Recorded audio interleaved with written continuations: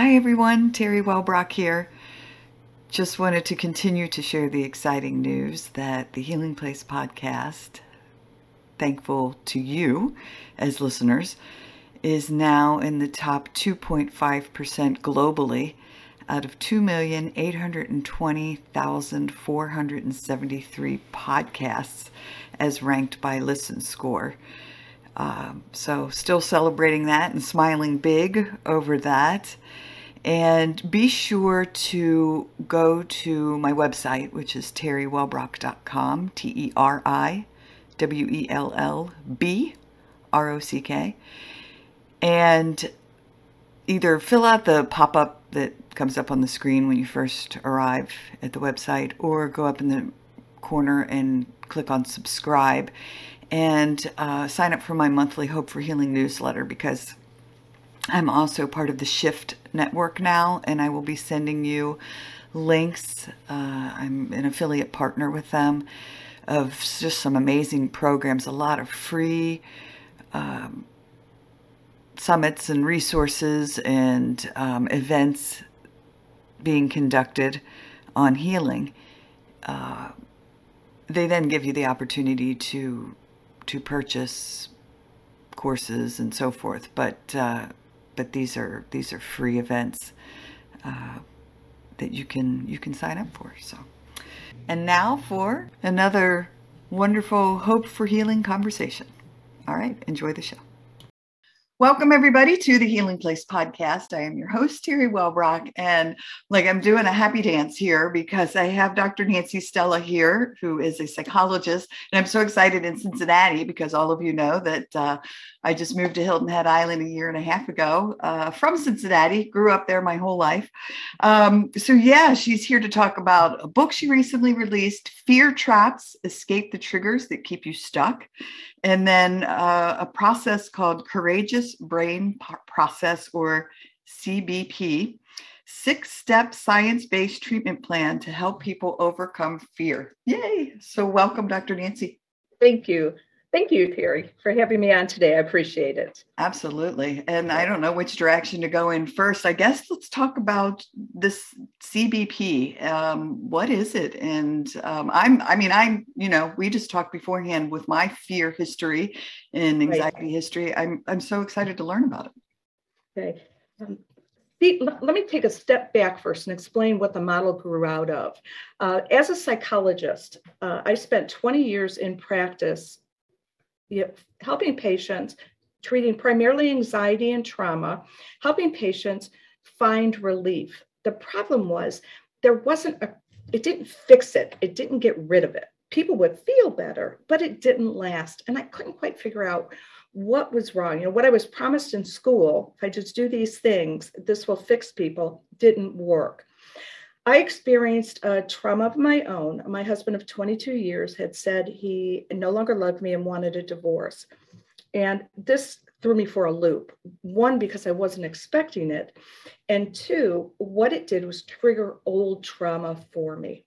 And my reaction to what he had said, the way I reacted, I knew wasn't healthy, and I knew wasn't a way to win him back. I became needy, I cried, I pleaded. And what I realized is I was acting out trauma I had experienced when I was 5. My father had died shortly before I turned 5. And my family was an immigrant family, and he was the patriarch. And when he died, the family fell apart. Okay, I lived with a grandmother who really didn't speak English well. My mother was then in and out of psychiatric hospitals. So I realized when I had lost my dad, I acted appropriately like a 5-year-old. I was crying, I was needy, I was clingy. And I realized I started reenacting that when I was in my 40s, when my husband said he was going to leave. The problem was I couldn't stop it. I didn't know what was going on so that I couldn't stop it. So what I did was I started looking through the neuroscience literature, trying to figure out what was going on with my brain, that it would take me to these scary places. I felt like I was abandoned. I felt literally like I could not survive without him. I was successful at the time. I had a thriving practice. So I knew I could be okay, but I didn't feel like I would. So through my own work, I developed this model. And what I found was it worked for me. And then I started using it with my clients, and I found it worked for them. It's not easy and takes a lot of work, but it works. And basically, just to give a little bit of brain history, and not to get all science walky on you, is that, our brain is designed for survival. It doesn't care if we're happy. It wants us to survive. So anytime we have a traumatic event, and it has to be a traumatic event for that person, somebody else might not think it's traumatic, but if it's traumatic for that person, your brain hangs on to that. And it wants you to avoid any situation like that at all cost. And I'm going to give you just kind of one example. I got stuck on a bridge once, and I had a panic attack. Well, from that day on, I was afraid to drive over bridges. And what I found was it really wasn't so much the bridge I was afraid of. It was I was afraid of what I was feeling. But my brain hung on to saying, whoa, bridges are bad, so avoid them. And I did for many years. And so what I found was that working through some of the old trauma, I was able to bring myself more into my adult self, almost like reparenting myself. And I developed the model from the steps that I took. Wow. Yeah. I mean, my brain is just sitting here going, yes, because one, we talked about the whole bridge thing before we hit record. Yes. So people who are fans of the show and have been listening for a long time know I've brought it up before but I love this idea of which we've again talked about here on the show before, is the whole brain plasticity thing. Our brain. And so that's real. Is that what this is? Oh, yes, absolutely. We used to believe, 20 years ago, that once the brain was formed, it was formed, much like concrete, and you're not going to change it. We have found out that the brain has what's called neuroplasticity. And that means we can change. What our brain does is, through our development and through our experience, forms what's called neural pathways. And basically, that's just how our brain communicates with itself and kind of guides us what to be afraid of, what not to be afraid of. The problem is the parts of our brain where like anxiety comes from, or where trauma is stored, can't see reality. So it can't see reality. So it takes its cues from, and this is crude, kind of what our smart brain worries about and our past experiences. So that brain gets conditioned to react to things that have frightened us in the past. Okay, those kind of triggers. We have found that by plowing through initially, because that's what it feels like, plowing through trauma or negative experiences, we can develop new communication, new pathways. It's much like driving on, let me I'll give you an example. It's like a meadow. Let's say you wanted to go through the meadow, point A to point B. The first time you walk through it, well, you're not really even going to see a path that you made. But the more that you walk through that meadow, the path gets formed and you can have a clear, defined path. With trauma, what happens, it's like a big truck goes through that meadow and boom, forms a pathway. And if you have repeated trauma, you'd start developing trenches. So the goal is to develop new pathways. And that is what the Courageous Brain process does. The other thing that's important about the Courageous Brain process is helping people recognize that even though chronologically we may be one age, developmentally we're a variety of ages. So what that means, and I'm going to go back to my example, when my husband said he was leaving, it took me back to feeling like a 5-year-old. And what I did was I problem solved like a 5-year-old.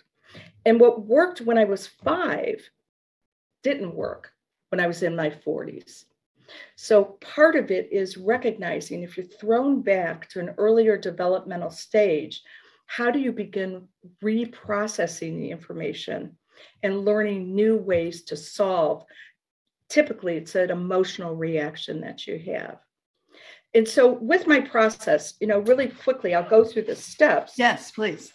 And it's going to sound simple, but it's not. So just to kind of let your readers know, this does take quite a bit of work. But the first step is helping people learn to tell their story. What is incredibly important is for people to be able to tell their story.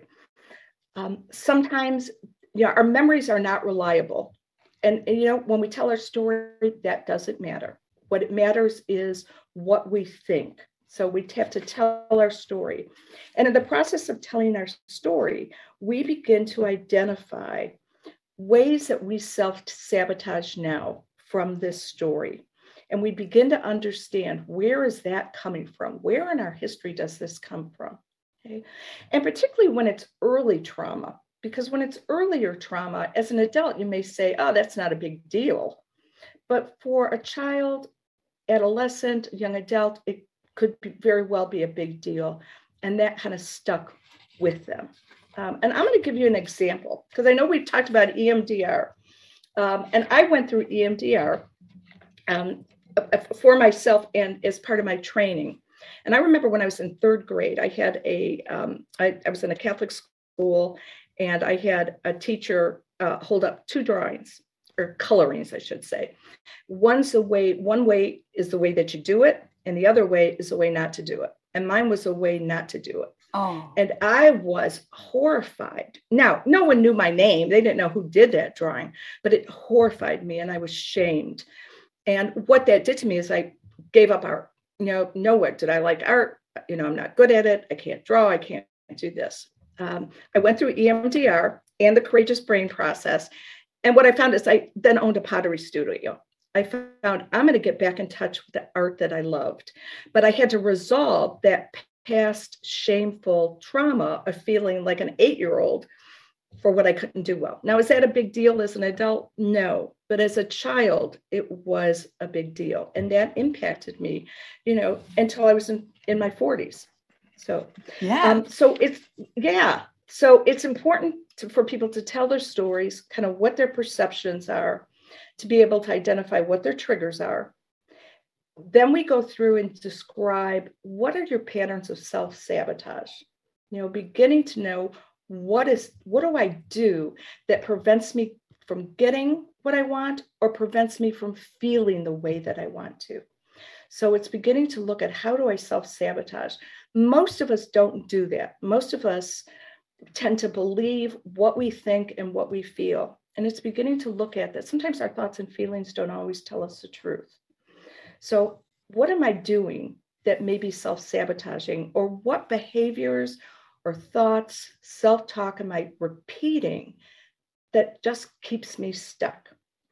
Then the next part is as imagining the worst case scenario.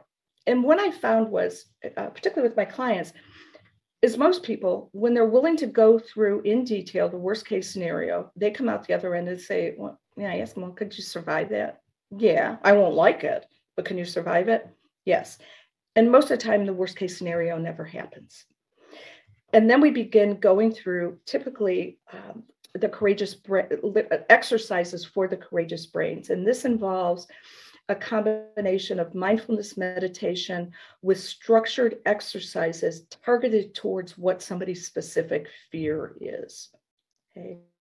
And so when I say fear trap, a fear trap is an overreaction, or it's an out of proportion reaction to an event. So anytime we have an out of proportion reaction to an event, we're stuck in a fear trap because it's triggering old stuff. And this I just gave you lots of information.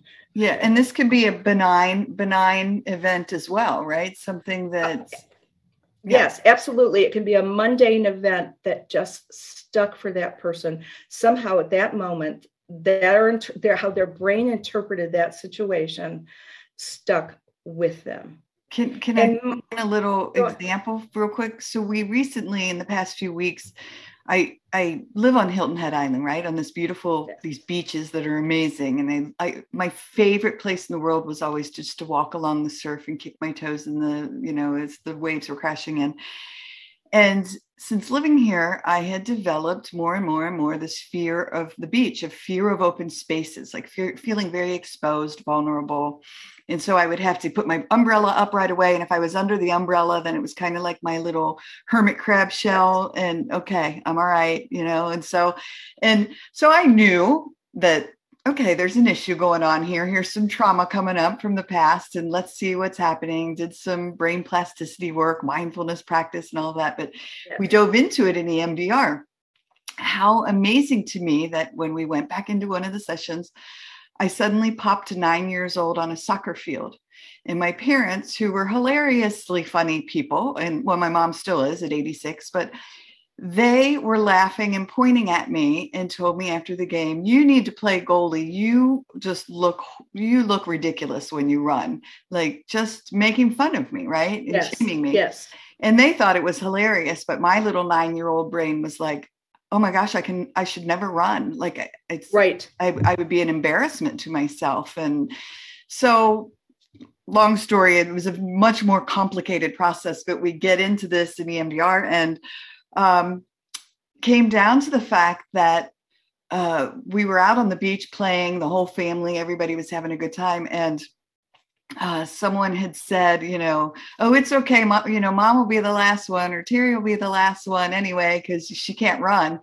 And so that connection happened. It was, Right. again, very benign, just a funny little, out fun. But then my brain said, oh my gosh, well, if you're out here and something happens and you need to get away, you can't run. Right. Right. So we were able to do some healing work. I'm back out on the beach. I'm having fun playing bocce ball, but it's amazing. Yeah. Like what you were saying, that truck came through and went through the meadow. Right. And, and again, people have a variety of triggers.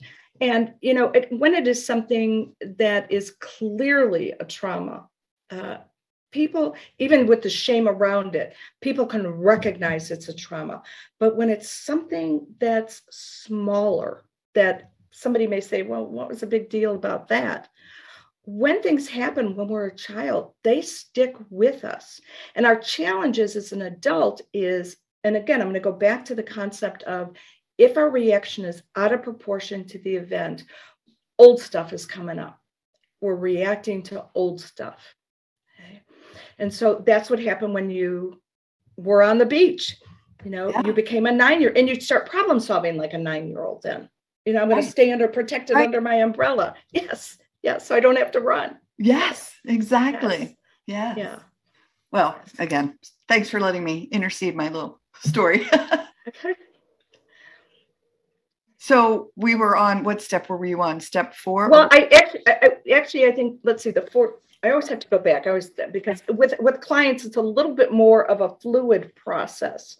But what we do, step 4 is actually identifying the worst case scenario, recognizing that you can survive it. Step 5 is then going through the process of beginning the healing. And I give a series of kind of exercises.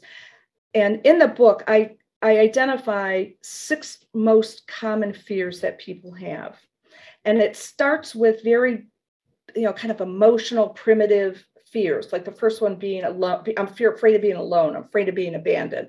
And then it goes to a little bit more complex fears, like fear of the unknown or fear of confrontation.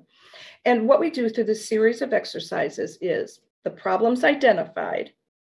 We then go through a process of learning to validate those feelings, where they're coming from, and be able to work through on an adult level, what's the solution? Okay. Now, it doesn't mean that these things that happened in the past are going to be happy events. And say, oh, I'm just so glad that happened.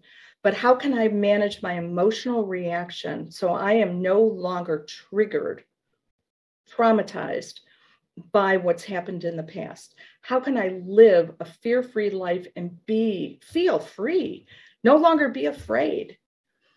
Doesn't mean we don't get stirred up. It's just recognizing when we're stirred up, how to deal with it.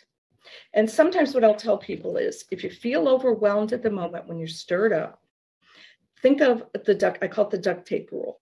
Imagine for 24 hours, you're just kind of bound by duct tape. You have it over your mouth and you're not going to say anything, respond to it, or do anything. Let it kind of settle, because the brain does settle. We can't be in a high state of anxiety for too long of an extended time, because our body goes, oh, forget it. This is just, this is too much. It's exhausting. So let the brain settle and then decide how you want to respond. And that's how I did it when my marriage was ending. I would have to wait, give myself 24 hours before I would respond to something that triggered me. Wow. That's a really amazing, because I had heard that before of a panic attack can only last so long, or this heightened anxiety state can only last so long. And to allow it. And that's one of the things that, again, just comes up so often in trauma recovery work, is just learning to be in the body, learning to allow it, and just recognizing, almost taking a step back from it and saying, okay, what are you trying to tell me? What do I need to learn from this? And what's coming up? Right. And not to be afraid of what you feel, because it really is just a feeling. Panic attacks are terrible. They last on average 8 to 10 minutes. People say, oh, no, I have them all day. Well, what they end up is a series of panic attacks, because what they're focusing on is just what's going on inside them. So their brain is very sensitive to any changes in heart rate, respiration. And if they, starting to calm down, and then they notice an increase, the brain notices an increase, it kind of triggers the body to produce adrenaline, which gives us an uncomfortable feeling. And again, the area in the brain, the amygdala area, where that panic originates from, it's important to remember, we can't see reality. So it takes its cues from how we think. So if we're starting to feel anxiety or upset about something, and we say, oh no, that amygdala goes, oh, I have to protect my person. And how I protect my person is, and most of your listeners probably are aware of the flight, fight, or freeze response. I want them to be protected, because that part of the brain doesn't know, are you reacting to a bridge? Are you reacting to potential conflict? Or are you reacting to a tiger chasing you? So the more the smart brain worries about something, the more that anxiety brain is going to pump out that adrenaline. So, it's looking at a combination of, how do I manage what I think combined with managing what I feel? And oftentimes people have a multitude of self-sabotaging thoughts, which just gets them down that rabbit hole. Yes. The other piece about the brain, and again, not that I want to go too far down this, is that our pleasure centers in our brain, our dopamine receptors, actually activated when we worry and when we fret.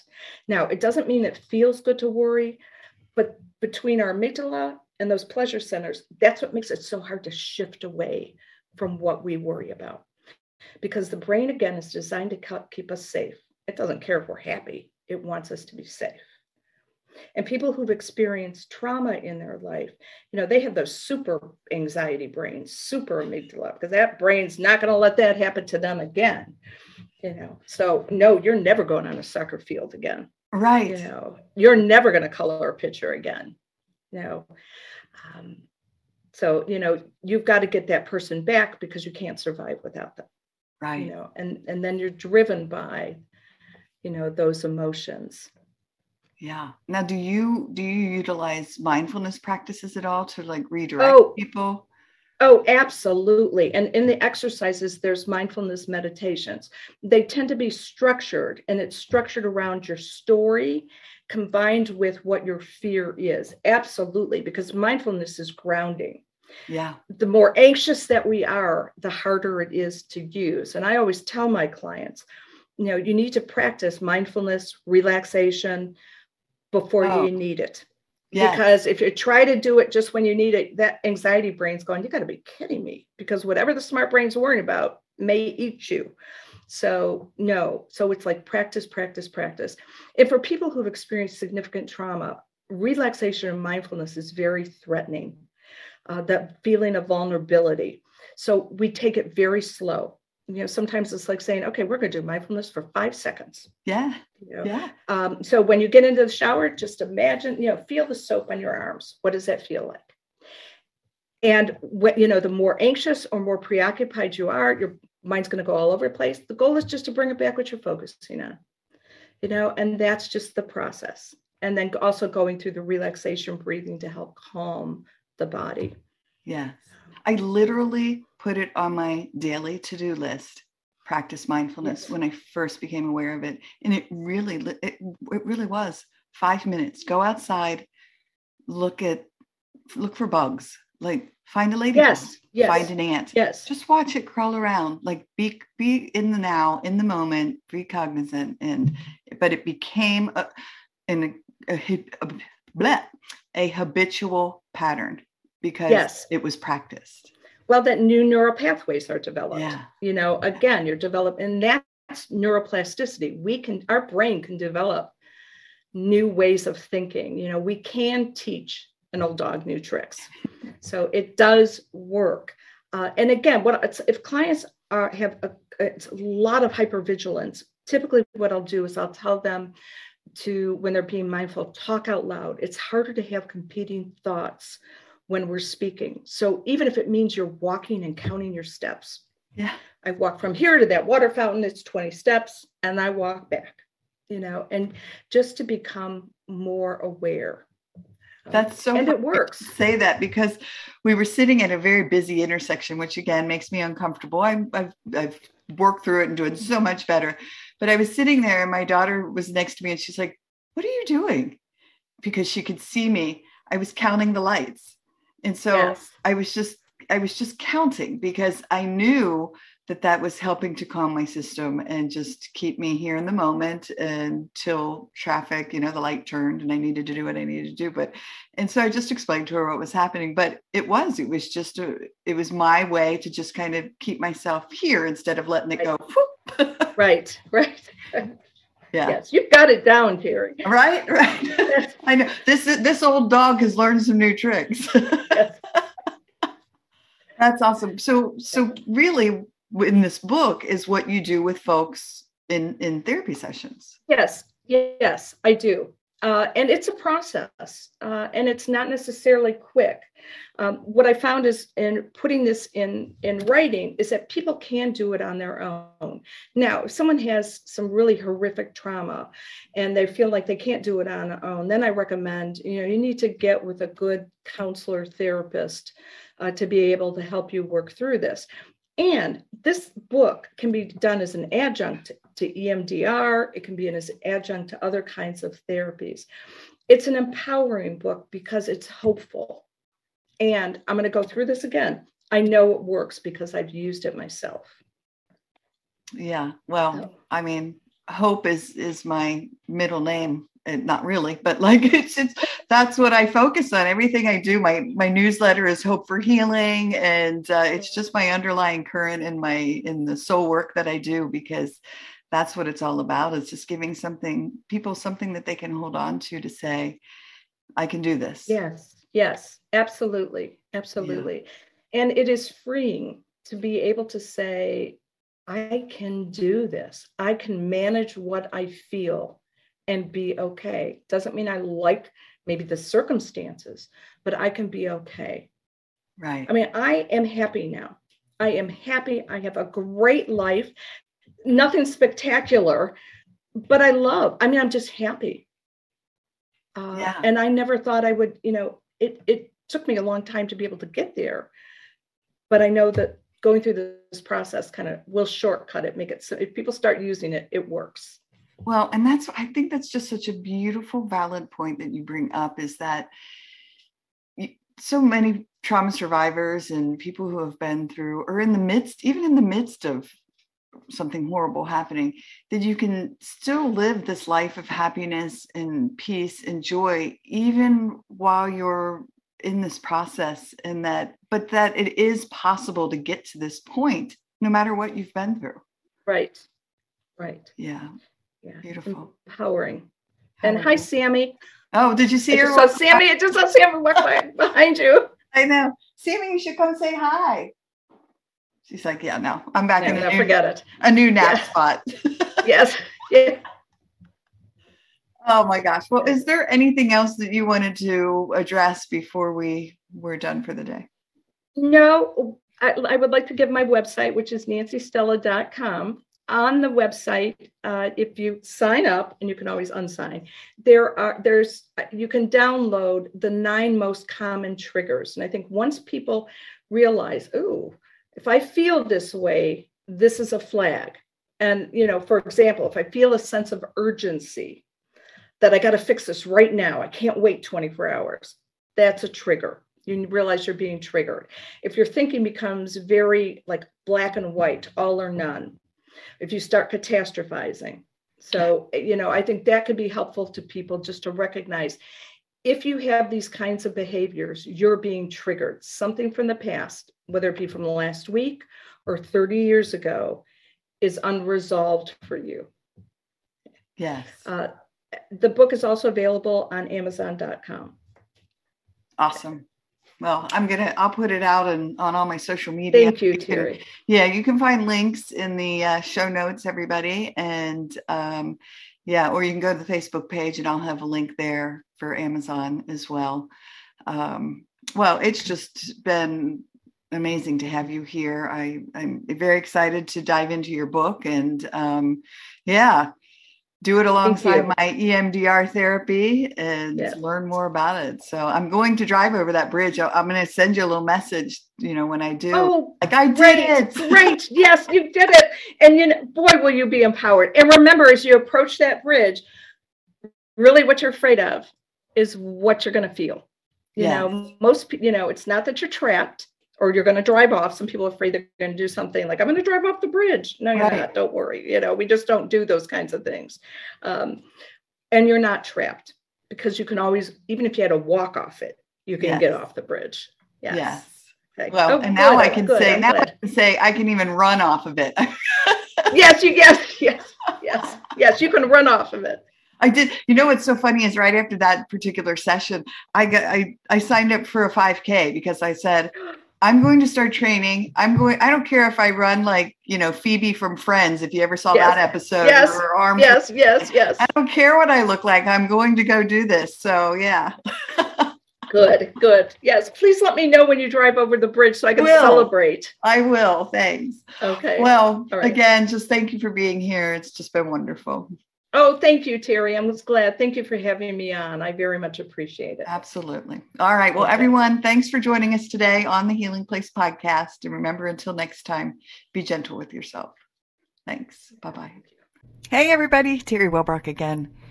Just wanted to thank you for listening to the episode today and remind you to visit my website as well as the academy.terrywellbrock.com for the courses. But if you go to my website, terrywellbrock.com, you can sign up for my monthly Hope for Healing newsletter, which is also jam-packed with information and strategies and blog pieces and guest blog pieces and links to shows,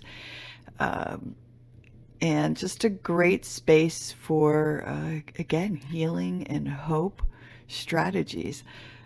Thanks for, again, being here and being a part of this healing space. I very much appreciate you. All right. Bye-bye.